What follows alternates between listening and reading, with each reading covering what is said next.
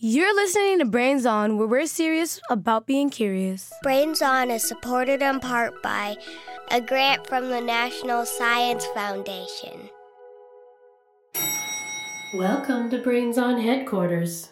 What floor? We should probably go straight to the studio, but I'm feeling super low-key. I need to get my energy up. Yeah, we're about to do a show on heat. We need to bring it. Did I hear bring the heat? Oh no. What? Coming right up. This is our new experimental Go Anywhere elevator, and let's just say it can take you a bit off course. Here you go. Death Valley, California. One of the hottest deserts in the world. So dry. I feel the moisture being sucked out of my body. I can't think. Need air conditioning and a drink with a huge ice chunk in it. Oh, you want a chunk of ice. Got it. Thank goodness the heat was melting my brain. I have a feeling we're not done yet. Here you go. Huge chunk of ice. Wait, you put us on a sinking ship. Oh no. Hold the phone. That's an iceberg. Those are old-timey people. Is this the Titanic? How did we even get here? This was like 100 years ago. Rose, I'll never leave you. Oh, Jack, my heart will go on. Hey, Jack, I found a boat. Actually, will you excuse me 1 second? I just need to... What? Get back here, Jack, you scoundrel! We should probably get going. Yeah, this doesn't end well. Elevator, how about we just go to the studio? Oh, very well, if you insist. Boring old studio coming up. No one here likes to go anywhere fun. Here you go. Whew. But you know what? That did get my adrenaline pumping. Yeah, I think I'm ready to start the show. Let's do this. Cooking series, here we come. Chill, chop, mix, heat, reverse the order, then repeat. Heat, mix, chop, chill, the recipe for every meal. Chill, chop, mix, heat, reverse the order, then repeat. Heat, mix, chop, chill, the recipe for every meal. You're listening to Brains On from American Public Media. I'm Molly Bloom, and my co-host for this series on the science of cooking is Nantine Ba from New York City.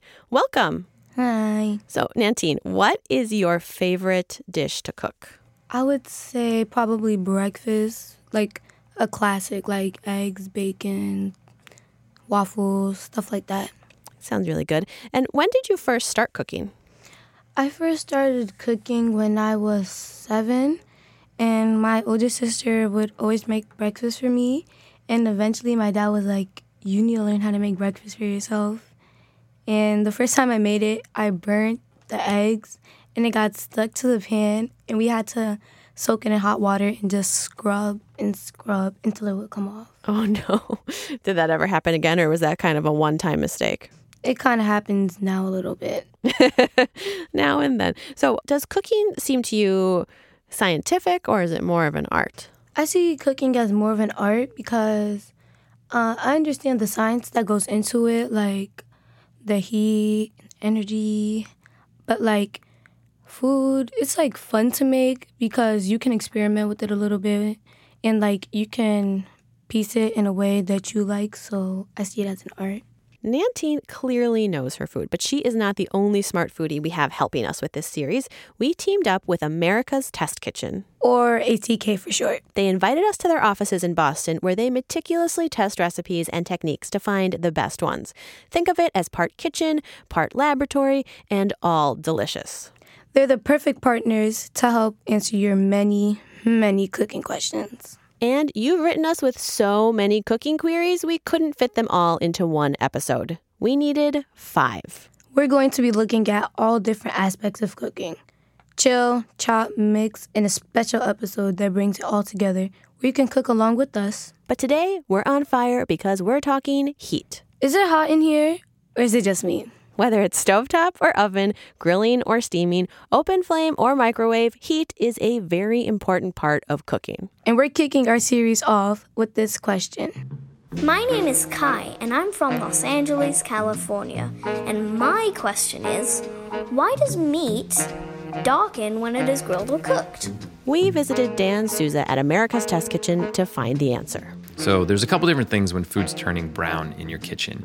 The first is a little bit simpler, and it's caramelization. So that's just a reaction with sugar and heat. So it's really simple to do. You take sugar, put it in a pan, put it over the heat, and it starts to turn brown. That's a very simple technique. The science behind it is actually a lot more complicated. But what you're basically doing is breaking down these big sugar molecules into smaller ones. They react with one another, and you develop tons of really delicious flavor. So nuttiness and butteriness, and it's a really great flavor. We love it on popcorn. So that's caramelization. So sugars can give food a nice brown coat. But Dan says that's not the only thing that does that. If you add protein into the equation, you get something totally different, and that is the Maillard reactions. So it actually comes from a French chemist named Louis-Camille Maillard. He discovered this reaction in 1912. And it's a really fun word to say, and you spell it Maillard. So the Maillard reaction is what we see when we cook something like a steak. So you're searing it on the stovetop or roasting a piece of meat in the oven, and you get browning and you get tons of great flavor. But the difference is you have protein involved. So the building block of proteins are amino acids. And when proteins break down into those amino acids, they can react with sugars to undergo the Maillard reaction. These molecules, the building blocks these proteins and sugars are made of, start rearranging themselves and making new compounds. And these new compounds make new smells and new tastes. And remember, protein isn't just in meat. It's in grains and dairy products and lots of other foods. So it's the Maillard reaction that helps brown a steak and give a nice brown crust to your bread. A recipe that is a great example of the Maillard reaction is an American classic, the grilled cheese sandwich. We invited brother and sister Selah and John Kim to come to America's Test Kitchen with us to learn how to make the perfect grilled cheese from Dan. Okay, so I've got a tablespoon of melted butter. I've got 2 slices of white sandwich bread. So you can really use a lot of different types of bread for this recipe. You want to make sure that it's not too thick because it's going to take too long to melt the cheese inside. Okay, so now I'm going to take this pastry brush and I'm going to go into the butter here first, and you can see how it picks up a bunch of that butter. Then I come over to my bread and I'm just going to make a nice even layer, spread it over. So it's nice to use melted butter because it's very easy to spread. If we use butter right out of the fridge, you know how hard it is, right? And that tears the bread. It's very hard to distribute. Wherever that butter is, it's going to brown really well. What is the purpose of the butter? Butter is really interesting because it's not just a pure fat. It also has protein and sugar in it, and that comes from the milk that it's made from. And so butter actually has kind of a built-in system to be really, really good with the Maillard reaction. So, all right, so now it's time for our cheese. And so you can see that I've shredded this cheese. This is a half a cup of Monterey Jack. You could also use a mild cheddar here. We want a cheese that melts really well. And so I flipped over one of the slices of bread so the butter is facing down. And now I'm mounding this half a cup of shredded Monterey Jack right in the middle. Lot. It does look like a lot, but it's shredded, so it kind of clumps up, and there's a lot of air in here right now. So we're going to press it down a little bit, and then I'm going to take my other slice of bread, and this one I'm going to put on with the butter facing up. Yeah, so Monterey Jack or mild cheddar are great for melting, and that gets a little bit into cheese science and why those are really good at melting and other ones aren't.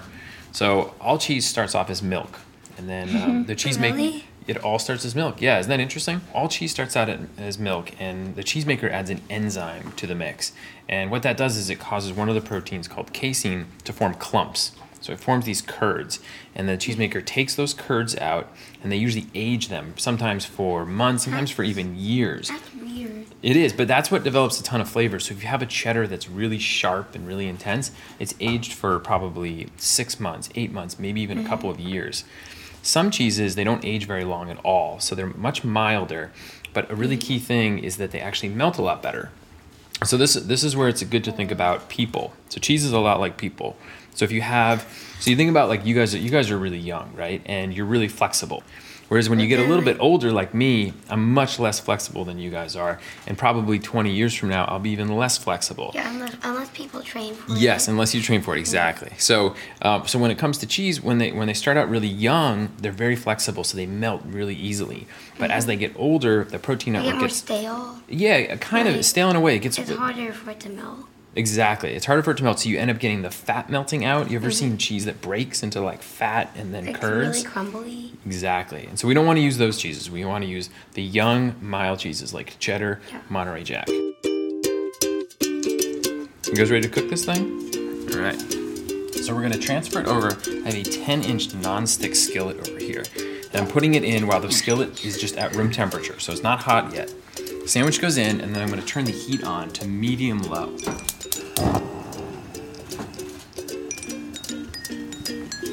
It's going to take 3 to 5 minutes for the exterior to get brown on the bottom and for the cheese to start to melt. And then we're going to flip it. Let's go ahead and take a peek. Why are you making that fizzy sound? So that sizzling sound is usually, there's fat involved, so you have oil in the skillet or something like that, and then you have water, some kind of water, and that's actually the sound of the water vaporizing. Yeah, so if you put a steak in a skillet and you hear all that sizzle, that's because there's water droplets on the surface, and they're heating up where they're like, I want to get out of here, right? So they just want to escape, and that escape has a sound to it, and that's that sizzle. Now I'm going to pop it down on the other side. You're going to hear a little sizzle. I'm a little hungry. This is making me so hungry. All right, so I'm gonna turn the heat off. It's important when we're done cooking to make sure we turn that heat off. And then I'm gonna transfer the sandwich. See, that bottom looks good too? Looks so right onto the cutting board. I want to eat that so bad. Should we eat this thing? Sure. This is so good. It's really good, isn't it? So it's crispy on the outside. You get that the bread is really soft inside, which is nice, and then tons of gooey cheese. The best part. Cheese is the best part, yeah. You can find a full recipe for this delicious sandwich at our website, brainson.org. If you want more recipes like this one, the America's Test Kitchen Kids newsletter brings recipes and hands-on activities for kids straight to your inbox. Go to americastestkitchen.com/kids to sign up and learn more about their upcoming cookbook for young chefs. This fall, ATK is launching America's Test Kitchen Kids. It will feature books and hands-on activities designed to excite the next generation of curious cooks and engaged eaters. You're probably hungry right about now for a mystery sound. Mystery sound. Here it is.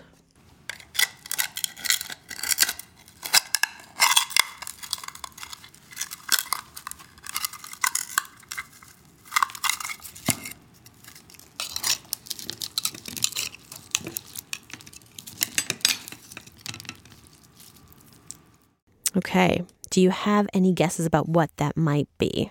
Was it opening a can? That is a very, very good guess. You're going to get to hear it again and guess again in just a bit, and we'll also be back with the answer. Do you have a mystery sound you want to share with us? Go to brainson.org/contact to send them in. You can also share your drawings and questions there too. brainson.org/contact. That's what Lily did when she sent us this question. My question is, how does coffee keep you awake? We'll be back with the answer to that question during our moment of at the end of the show. Plus, the most recent group of listeners to be added to the Brains Honor Roll. Those are the listeners who have written in with their fabulous ideas and questions. If you want to be listed on the Brains Honor Roll, it's easy. You can go to brainson.org/contact and submit questions, mystery sounds, ideas, or drawings. We can't wait to hear from you. Talking to your backseat babies about money can be so hard. In fact, you probably don't even know where to start. So that's where the newest version of the Million Bazillion Academy steps in, our email newsletter course. You can start whenever, and you'll get a new lesson each week that you and your kids can complete at your own pace. They'll learn about crypto, the stock market, and so much more. And best of all, it's free. Million Bazillion Academy, making kids smarter about money. Sign up today at marketplace.org/academy. Talking to your backseat babies about money can be so hard. In fact, you probably don't even know where to start. So that's where the newest version of the Million Bazillion Academy steps in, our email newsletter course. You can start whenever, and you'll get a new lesson each week that you and your kids can complete at your own pace. They'll learn about crypto, the stock market, and so much more. And best of all, it's free.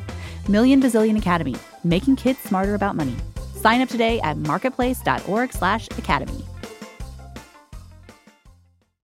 You're listening to Brains On from American Public Media. I'm Nantine Baugh. And I'm Molly Bloom. Hope you all have a cool glass of water to drink because today's episode is on fire. Fire is used a lot in cooking, but there's one method of heating up food that seemed mysterious to many of you. I'm Zarin. I live in Laramie, Wyoming, and I'm 12 years old.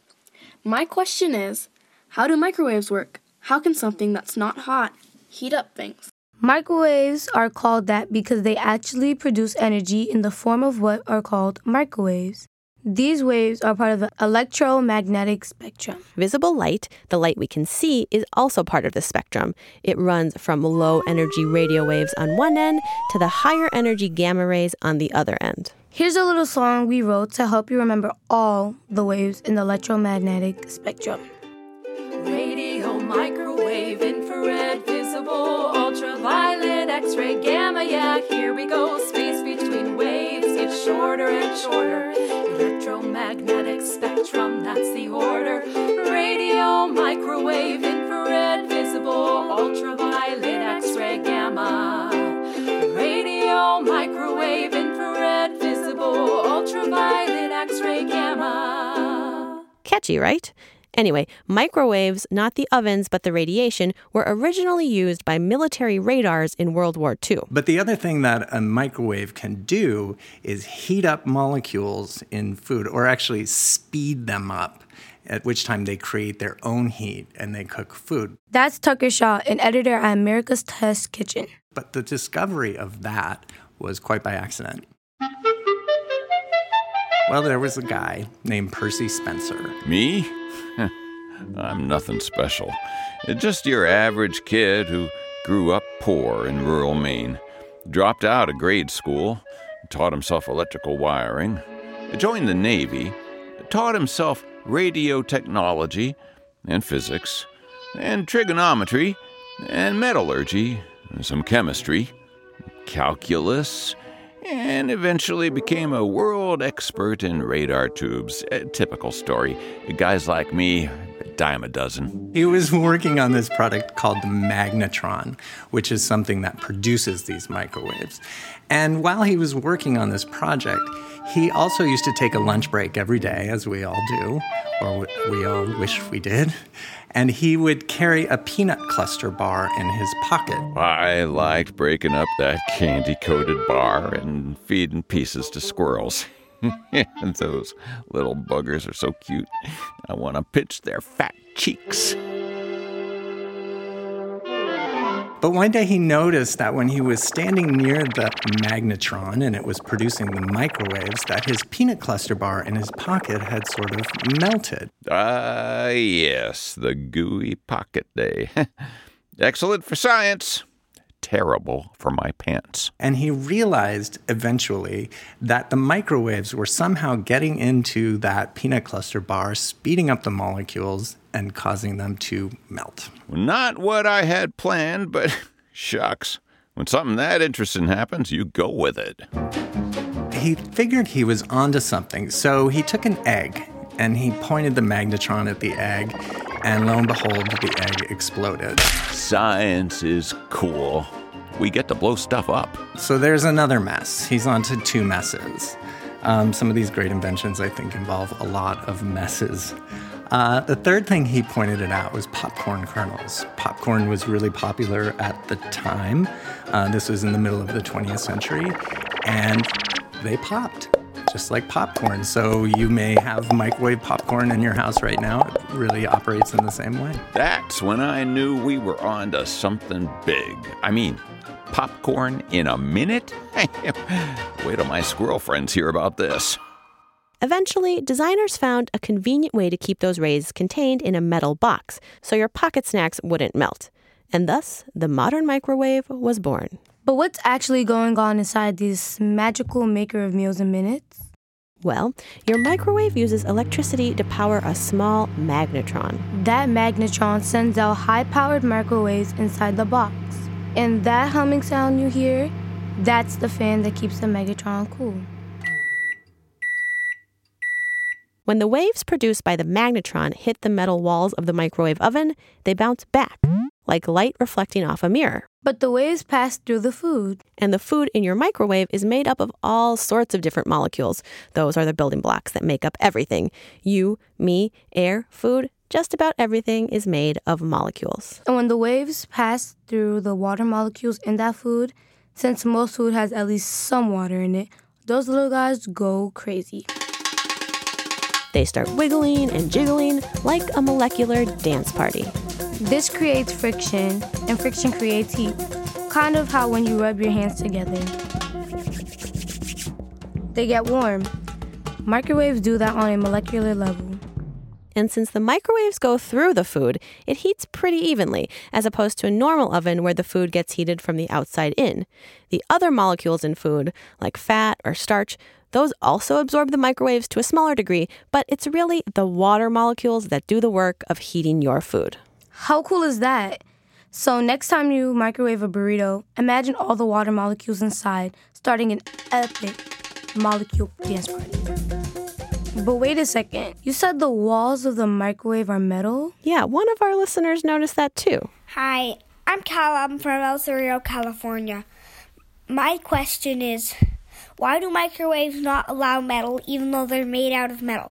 Excellent question. Sasha Marks from America's Test Kitchen has an answer for us. The main issue isn't necessarily that metals and microwaves don't mix at all, because after all, the walls of your microwave are made of metal.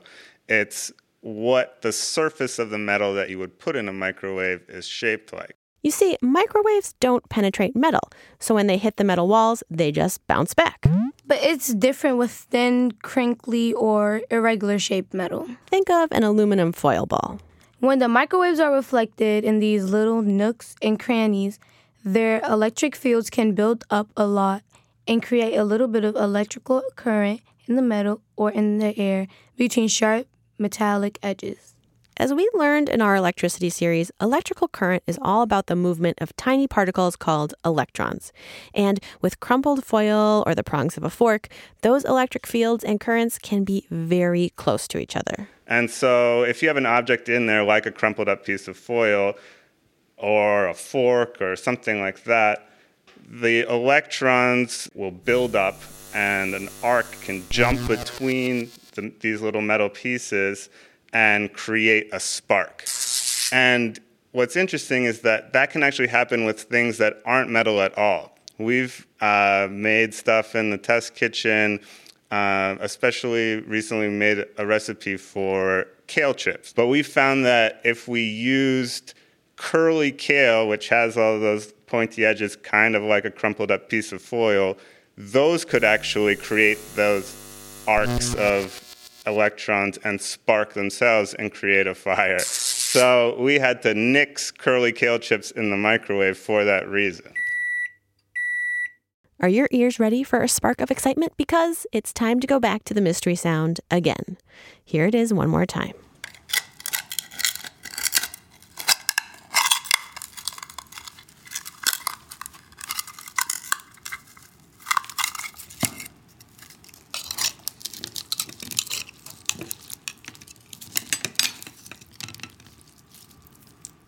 Okay, so last time you thought it was opening a can.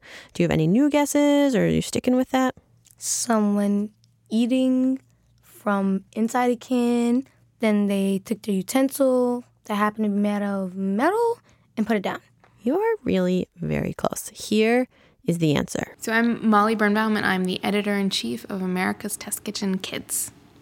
And that was the sound of a live scallop being shucked. So, do you know what shucking is? It's when they take it out of its shell. Exactly. So that was a scallop being taken out of its shell. So it sounds a lot like a tin can because those two shells that the scallop is inside are rubbing together. And that metal utensil you heard, that was Sasha Marks using a knife to open that scallop up. So you were very, very close, I would say.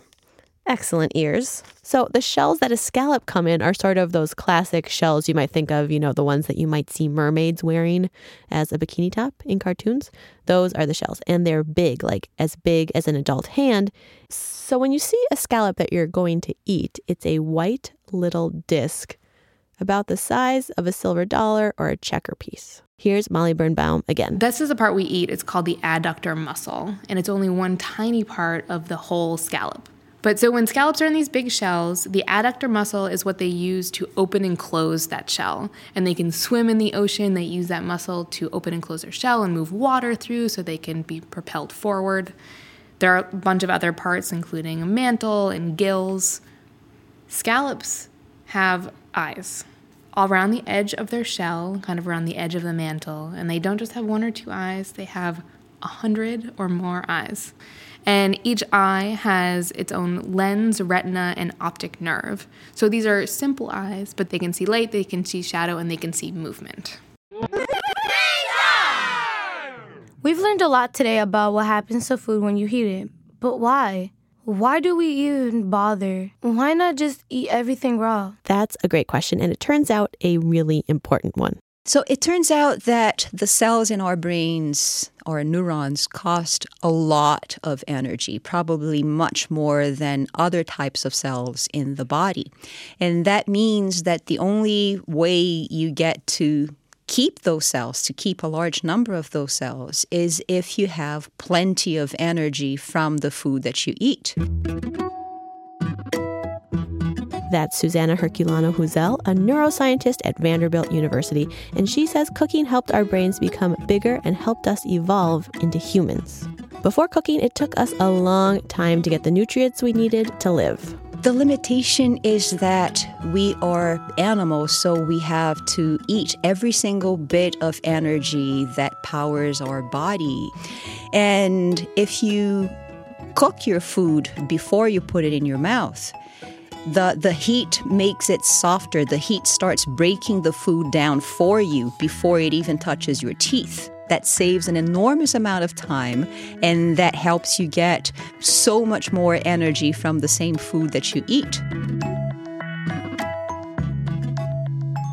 Why do we care? Why worry about having enough neurons in our brain? Because you can think of neurons as the Lego pieces, let's say, that put brains together, except that these are really cool Lego pieces because they do stuff.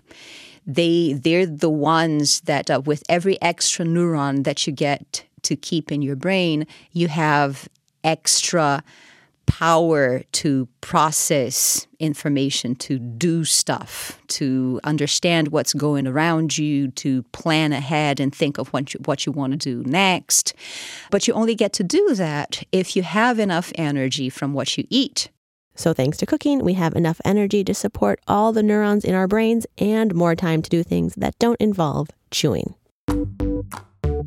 Applying heat to our food made us human, allowing our brains to grow and spend time on things other than chewing and finding food. Heating some foods causes the Maillard reaction, which breaks down proteins and sugars into new compounds that produce different flavors, smells, and colors. Microwaves heat up food using radiation, exciting the water molecules in the food and creating heat. And you never know when feeding the squirrels will lead to a breakthrough. Like their microwave oven.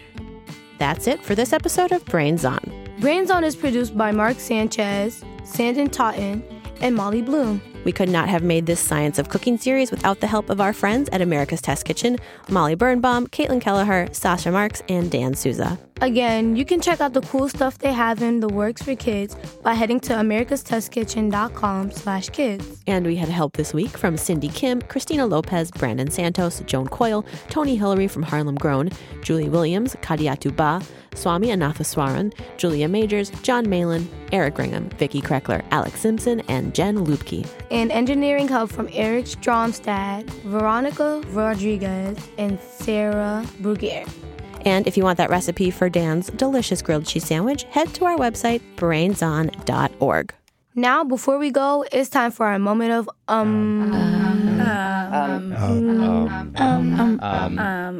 Hi, my name is Lily Willette, and I'm from Phoenix, Arizona. My question is, how does coffee keep you awake? So my name is Maria Cruz, and I work as the dietitian or nutritionist at Williams College in Massachusetts. Coffee has a chemical called caffeine, and caffeine is the chemical that actually keeps us awake. And it works through our bodies, through the brain and the adrenal glands. And the way that it works on the brain is by increasing a chemical called serotonin, which increases our mood. So it's a kind of a mood stimulator, as well as covering up these little cup-like receptor sites for adenosine. And adenosine is a chemical that's produced after we exercise or think or use energy in any way. Now, adenosine goes to the central nervous system or brain and covers up its receptor sites. And by doing that, this interaction causes sleepiness or grogginess in us, and it helps us sleep. Now, caffeine looks just like adenosine. It's like its twin sister or brother. And so it blocks those receptors and keeps us awake. Another way that caffeine affects us is by increasing adrenaline from our adrenal glands. And so adrenaline makes us really hyper. It's a chemical that we secrete when there's stress around or we need to run from something. So when we're afraid of something. So that can actually be kind of a negative thing because we feel anxious or stressed when the adrenaline is secreted. I'm wide awake and ready to speed through this list of names. It's time for the Brains Honor Roll. These are the kids who make this show what it is by sharing all their remarkable questions, ideas, mystery sounds, and drawings with us. If you want to get on the Brains Honor Roll, head to brainson.org/contact. Here they are.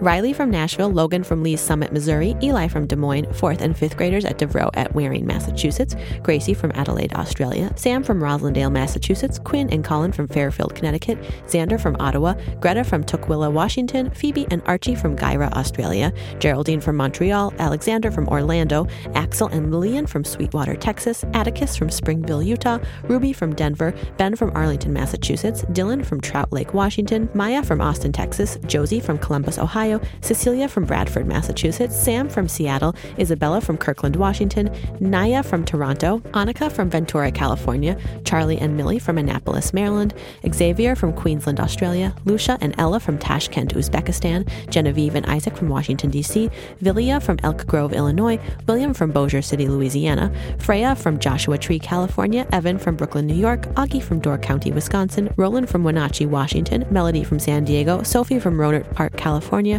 Rafi from Israel, Daisy from Pennsylvania, Billy from Georgia, Miles from Washington, D.C., Luke and Eli from Virginia, Remy from California, Julia, Brandon, and Maya from Bloomfield Township, Michigan, and Ruby from New Orleans.